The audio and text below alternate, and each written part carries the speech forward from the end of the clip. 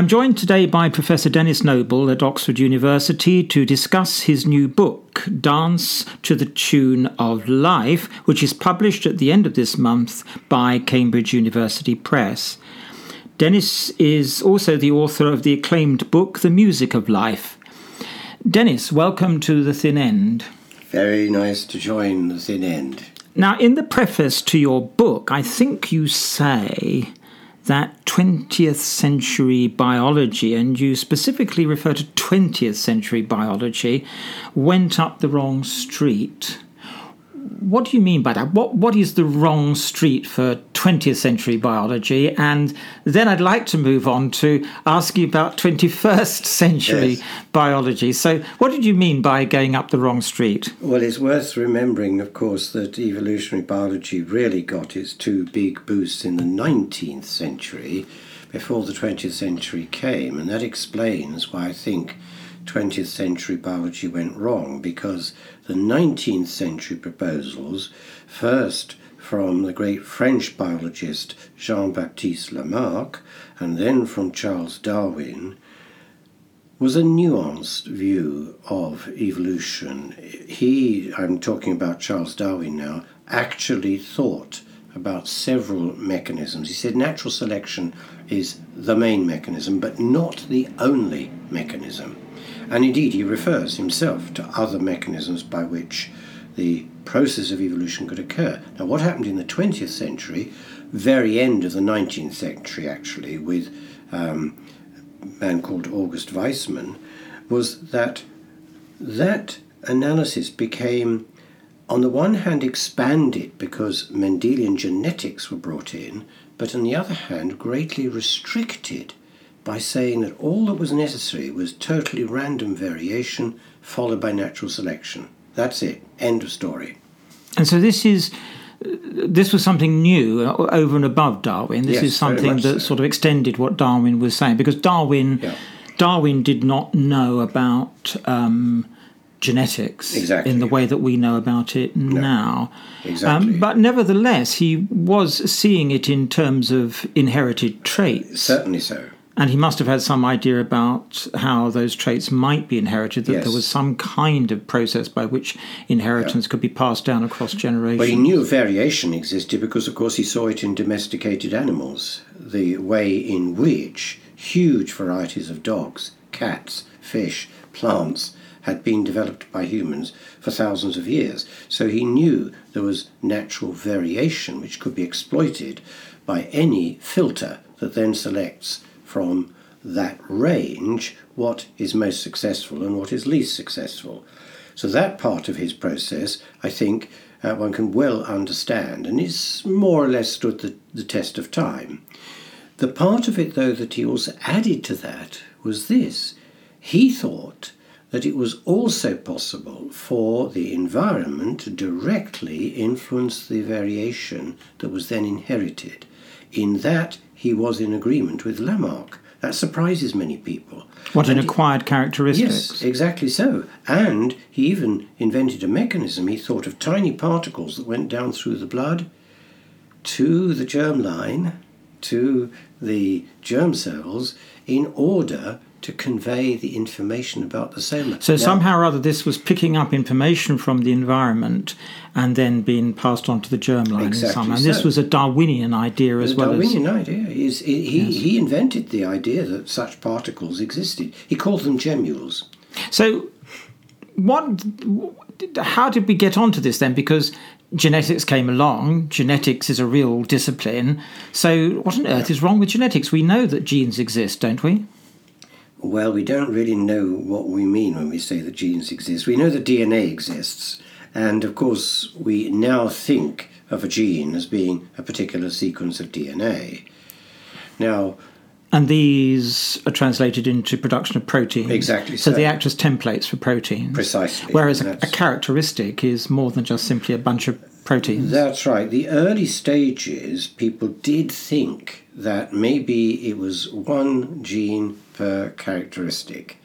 Of course, that had to be abandoned very early on because it became quite clear that multiple genes, let's call them that for the moment, are involved in any particular character. Moreover, any one gene, particularly a sequence of DNA, can be involved in more than one character.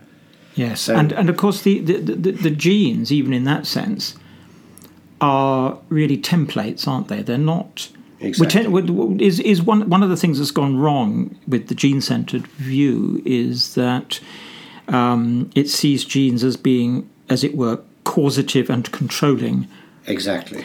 And so, what do you say in your book then? What is the real message of your book? Well, it is that genes are passive. That they are passive. DNA sequences are used by the organism because what actually happens is interesting. The organism tells the genome which ones to make amongst the many proteins it can make and how much.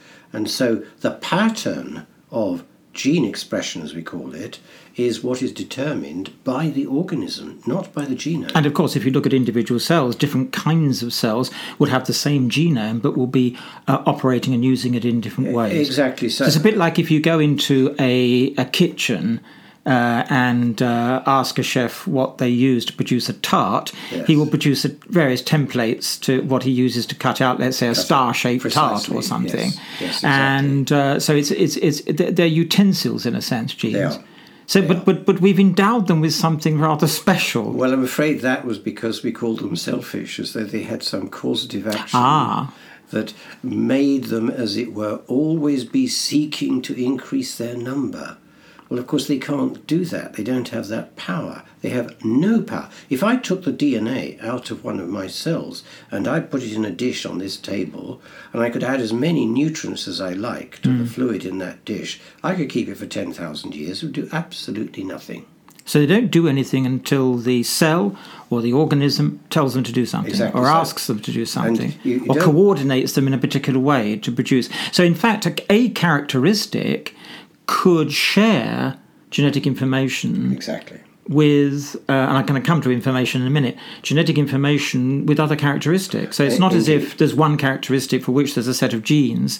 No, that's right. If I tell you that one of the DNA sequences, a gene, let's call it that for the moment, that is partly involved in circadian rhythm, that's the rhythm in response to light and day, is also in fruit flies involved in the courtship dance of the male fruit fly to get his mate. These are two totally different functions, same gene. That's extraordinary, isn't it? Yeah. And not to be unexpected in a sense, because when you consider the enormous variety of characteristics that a human being has, different behavioral paradigms, different abilities, and so on, it's not surprising that you would not have a particular gene mapping to any one of those characteristics. No, it's a big and extraordinary network in between the genes as DNA sequences and the phenotype, that's the organism's characteristics at the higher level. And there's so much interaction there that you can't, as it were, say, this is the gene for that. It'll be the gene for many things. Yes. So what's the problem then? Because surely geneticists understand this because they study genes. So geneticists, no problem with geneticists. They see the fact that the cell is going to be calling upon genes to do various things and express themselves in various ways. Yes. So where does the problem lie Well, then? the problem didn't lie initially too much at all because, when Jim Watson and Francis Crick were discovering the helical structure, the double helical structure of DNA, Watson said to Crick, Francis, it's a template. He said that right at the beginning, and then it went wrong. Why did it go wrong? It went wrong because of a very important contribution by the big quantum mechanics pioneer, Erwin Schrödinger. Schrödinger wrote a book called What is Life in 1942. Hugely influential book. Both Watson and Crick acknowledge the enormous impact that had. And they thought, following Schrödinger, that the DNA would be a complete one-way determinate readout. We now know so that's this wrong. is the idea that it's a code or a blueprint which tells, as it were, the cell how to grow and behave. There's So a this is a program of one-way, a linear flow of information, and this gets to the point about treating it as information. Indeed so. What do you think about that information? Is it information? I mean, a template is information in one sense, Yes, of isn't course. it? Yes. I mean, if I go back to the idea that there's a star shape that the chef uses to cut out a tart shape, in a sense, it's information in the sense of the pattern that he's looking for. That's a sort of information. But is there any other way in which you can see the strips of DNA as being information in any other sense than a template? Well, here we get into a very important discovery in molecular biology, which was the so-called triplet code. That was the discovery that you need 3 of the nucleotides in the DNA sequence to be able to specify an amino acid in a protein. And that naturally led to the idea that here was a code. Now, in one sense, one can understand that. As a metaphor, it's perfectly fine. Of course, by code, we really mean an intentional code by humans, but this is not an intentional code. But let's give the molecular biologists their due. They found this very important fact that you need 3 nucleotides to specify 1 amino acid. Now, there is, therefore, a sense in which we can say these 3 nucleotides code for that amino acid, this 3 codes for that, all the various triplets are known. And it would be, I think now, very difficult to undo the idea that we call that a code, or that we don't think that it's information. Obviously, in some sort of sense. But what it is not is a book of life. It is not a program of life. And that's really that is where it goes wrong. That's where, and that's the street that is the wrong street to go up. That, I think, is where it starts to go wrong, with metaphors that go beyond what is justified from the experimental evidence. There is no complete program in the DNA. We can show that you need the rest of the germline cells, and of course in sexual reproduction, the fusion of the sperm and egg, you need all of that to specify what happens. And you can prove that. If you put the nucleus from one species into the fertilized egg cell of another species, and you've taken the nucleus out of it and you put this nucleus from the other species in, what you get is a mixture. The cytoplasm has huge information as well. I did a calculation a few years ago that shows that you can represent the information, in inverted commas, in the cytoplasm as equal to the 3 billion base pairs in the genome. So you need both. So what we're talking about here is what's often referred to as the modern synthesis, or neo-Darwinism. Exactly. And so what are the essential ingredients of the modern synthesis, and why do you think that the modern synthesis is wrong? Yes, I think the essential features are that genetic variation is entirely random with respect to function. And so can I just make sure we understand what's going on there? The idea here is that the changes in the DNA, in the genes, is random mutation. Exactly. So these are occurring randomly, by chance. By chance. There's no deterministic aspect of it. They're just wobbling around, as it were, and changing.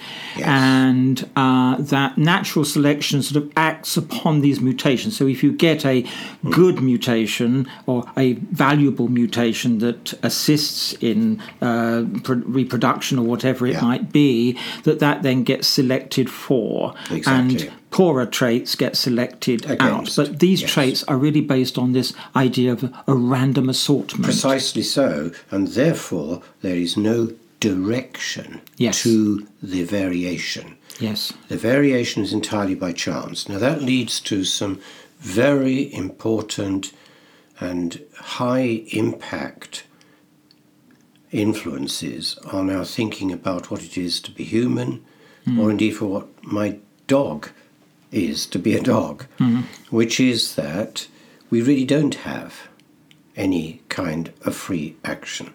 We really don't have any kind of control over the way in which we develop.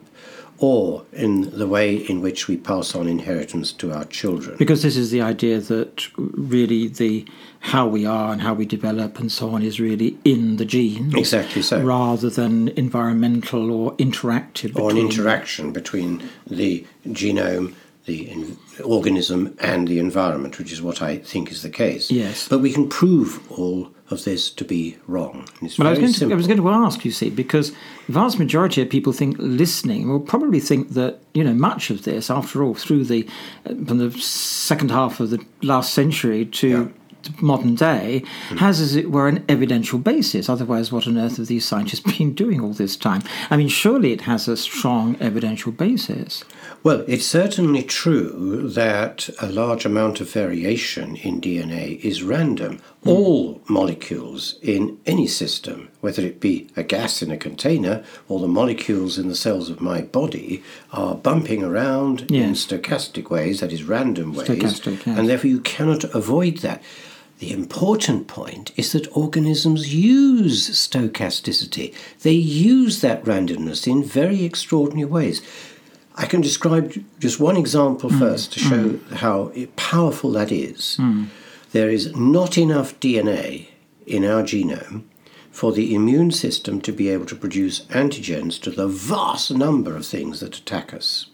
Actually, the immune system is a fantastic idea of something that's responsive to the environment, isn't it? Exactly so.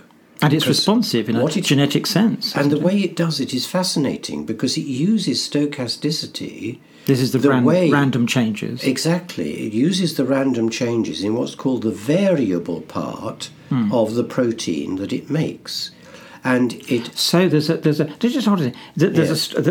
bit of a protein that is relatively constant and fixed. Yes. And then other bits of the protein that can be changed. Exactly. And it's those bits of the protein that are changeable that are vital to the work of the immune system. And they respond by what is called hypermutation, that is vastly increased mutation rates when there is stress on the organism by a new foreign body that is interacting with the organism and dangerous to it. So what does it do? It enhances the change in that particular region. By a millionfold. That's huge massive. advance. It's massive. And so what is it doing? It's spinning through a vast number of possibilities. So it's a bit like the key. It's a bit like what do they call those things? One-armed bandits, where you get the three. You're trying to get the 3 lemons or 3 oranges or whatever, and you know you've got 2 oranges. Yeah. And you know that the environment is changing, and the best thing to have would be 3 oranges, and you pull the lever, that one, but you hold constant the 2 oranges that you've already got, and you see if you can get an orange or something like it. And you might get a lemon, but it's better than not having any citrus fruit at all. No, so indeed. Your idea then is that the system is working a bit like this in terms of inheritance. That what it's really doing is saying that in response to the environment, it enhances the change that's taking place. Precisely. So it enhances the mutation in particular regions. That's why we call it hypermutation. Increased mutation rate. Yes, and so that's what you mean by using the stochasticity, the random. Yes. That's extraordinary, isn't it? And what's functional about it is that it's targeted to just that region. Because if it was occurring elsewhere, you would no longer have a useful protein. And how long have we known that this is... Oh, for years, yonks. I mean, I don't know exactly. 30 years more, maybe. So why has the modern... It's not a new... Well, it's not new. So what's the problem then with the modern synthesis? Is it not taken this into account? Well, what they would say is that is to do with hypermutation in a particular region of the immune system genetic code,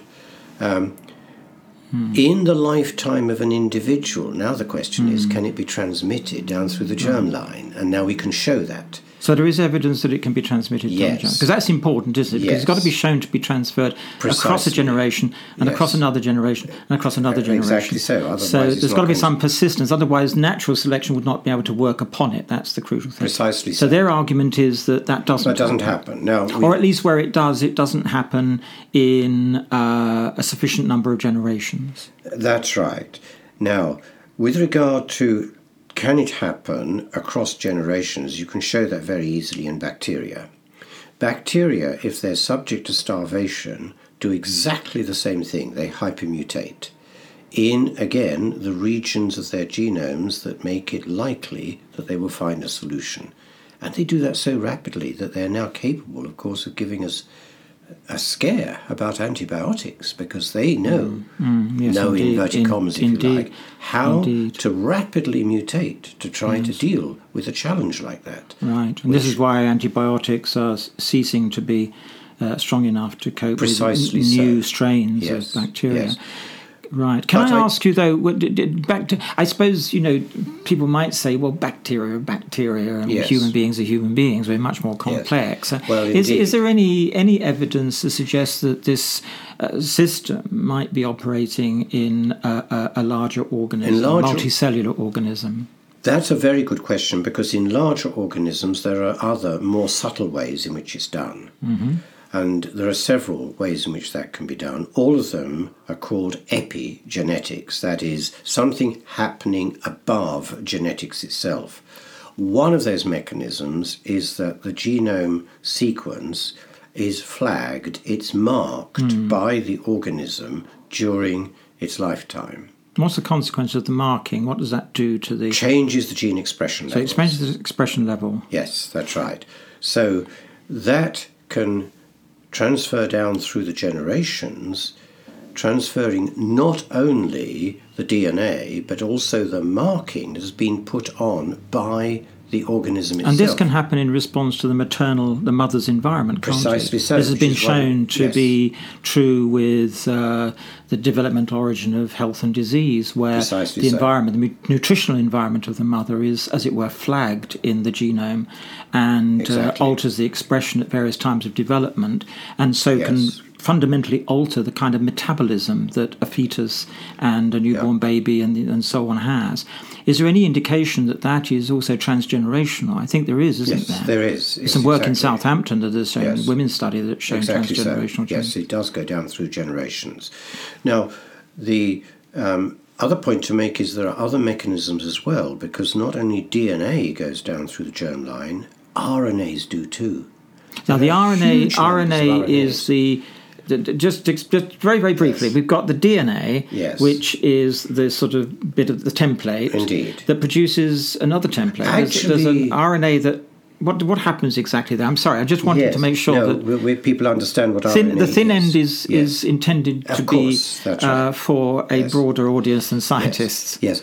The interesting fact is that the DNA sequence does not produce as a template the sequence for a protein directly. It first does so by transferring that sequence information to what's called an RNA. Don't let's worry too much about what that means. It's just a different kind of molecule, but also with nucleotides like DNA. And it's the RNA that's then used by the organism to specify the protein. Right. Now, RNAs, there are many of them, and huge parts of the genome, not usually called genes, produce RNAs. They're the template for various RNAs. Those, in my view, ought also to be called genes, because many of those RNAs have function. It goes back to our problem of deciding what a gene is. Again, exactly so, which is why I was cautious about saying, we don't fully know what a gene is anymore. And certainly we should, I think, regard the functional RNAs as genes. Now, we know that RNAs go down through the germline too. That also has been shown. Now, the standard response of the neo-Darwinist modern synthesis to all this would be to say it's very rare. And it dies out very quickly. I wonder how rare. So I wonder how rare it needs to be, because after all, what I could never understand about the modern synthesis view is if it is just these random mutations occurring, why they're not just simply absorbed in the population or buffered in the population in any case. Because if there's no direction to them, they'll be occurring here and occurring there and occurring here. What really produces change is something that produces a coherent change in a trait. And as we've already said, a trait is a complex of genetic contribution, environmental contributions on physics and so on, that produces a trait, a characteristic. So it always seemed to me that in modern synthesis, difficult to see how that could produce a trait. Yes, and you will produce a variation that is functionally useful vastly more rapidly by a mechanism that uses the functionality to specify what goes down through the generations. In other words, it's sort of saying, can I get something that fits this? We need this. Exactly. Can we get something that fits it? Yes, that's right. Is there any evidence of the system doing that, of saying, look, we need this, can we have it? They're actually talking back to the, to the genome, as it were, and saying, look, I need this. As, for example, if it loses something, if it loses a bit of the genome, what happens then? Well, if, for example, you lose a bit of the genome in bacteria that code for the flagellae that enable the bacterium to swim, within a few days they will find, by mutating their genome more rapidly than usual, a way of getting and flagellae this back. is specifically, this is not just simply taking the flagellum away.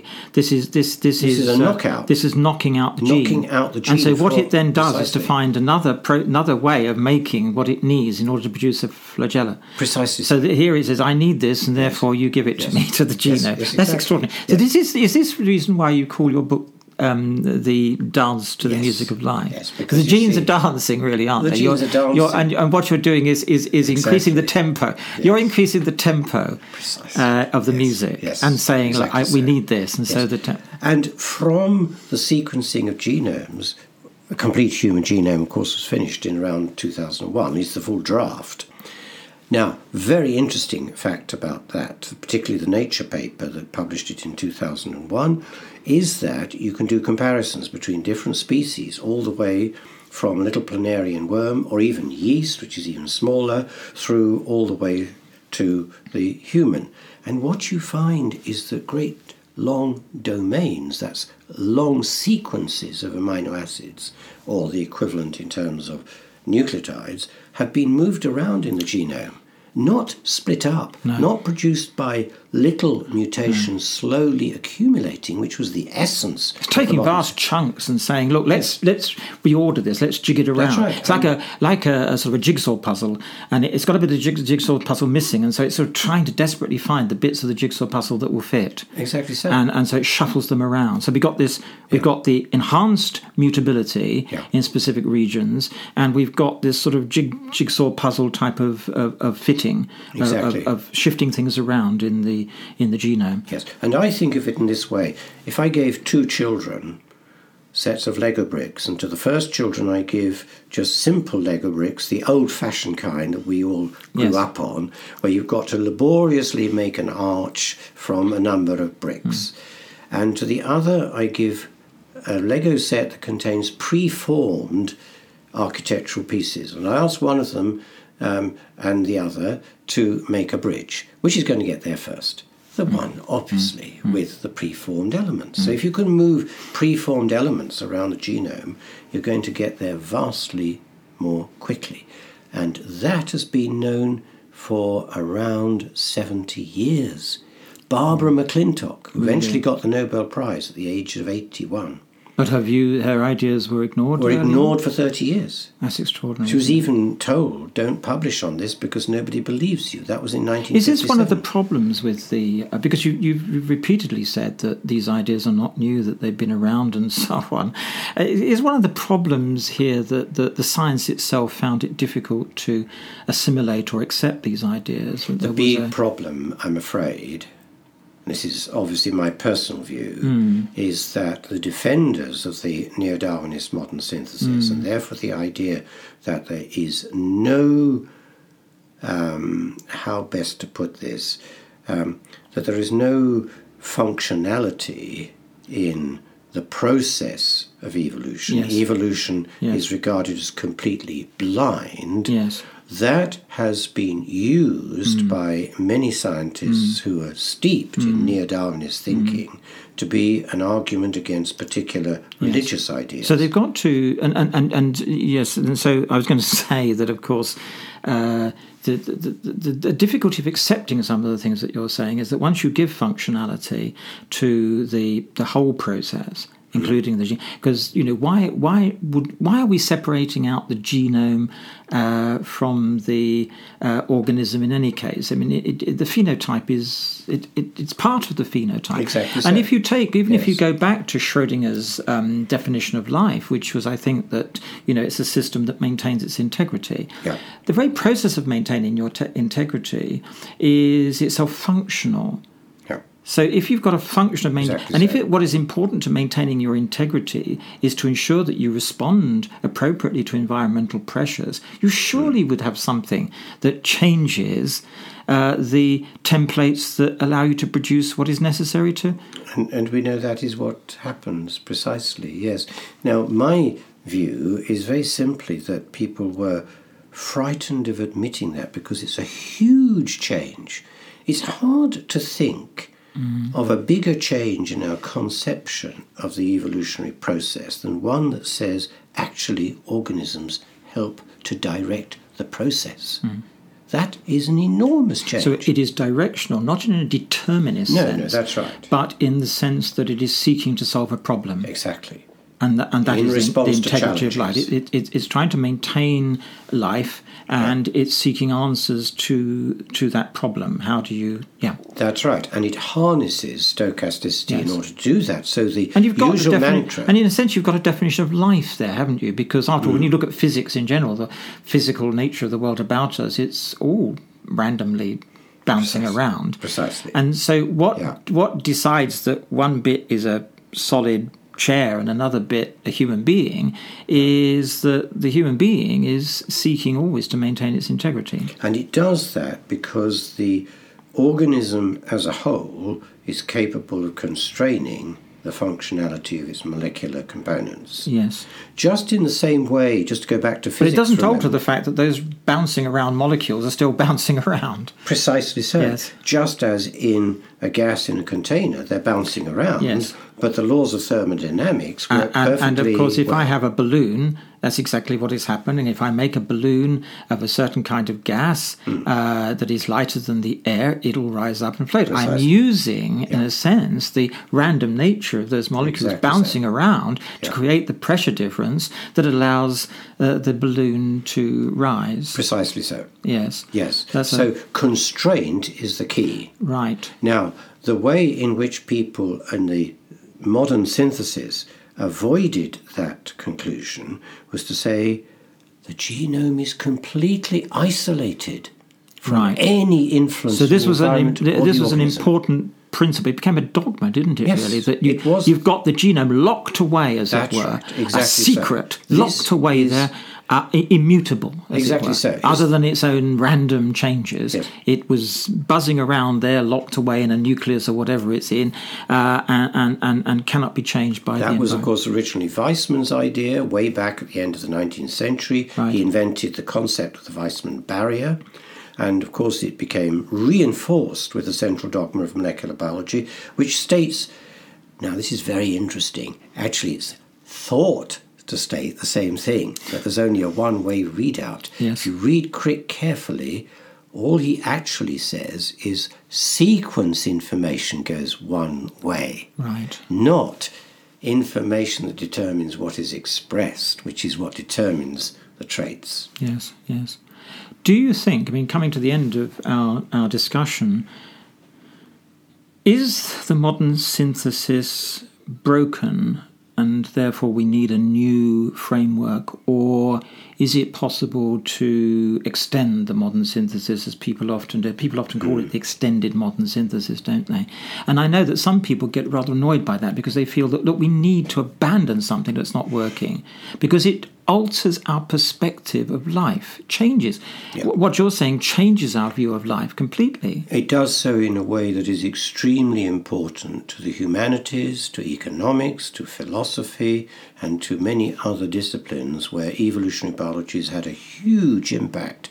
Because once you admit there is directionality to the cause of variation, You really changed it fundamentally. It is philosophically a totally different worldview. And So scientifically too, because what it does in science is to direct you to new kinds of experimental paradigms. Exactly so. You are now looking for the mechanism by which that functionality can occur.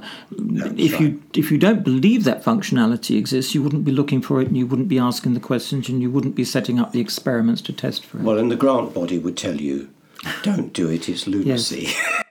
So where are we with this then, Dennis? We've got a modern synthesis that is, as it were, beyond repair, because it's the fundamental of that idea is wrong. This idea that there is this stochasticity which has to be preserved, as it were, in the process. And that is totally blind. And it's blind. And I think we now know that the process is not entirely blind. So is the watchmaker not blind, Dennis? Well, now we come to a very difficult question, so let me be Maybe very we could brief leave on that for another time. I think so, because that gets to be a very difficult question. The simple point is that, if you like, it's one-eyed. It's got some directionality, but it is using a blind process to achieve the directionality. That's the key. Dennis Nabel, thank you very much. My pleasure.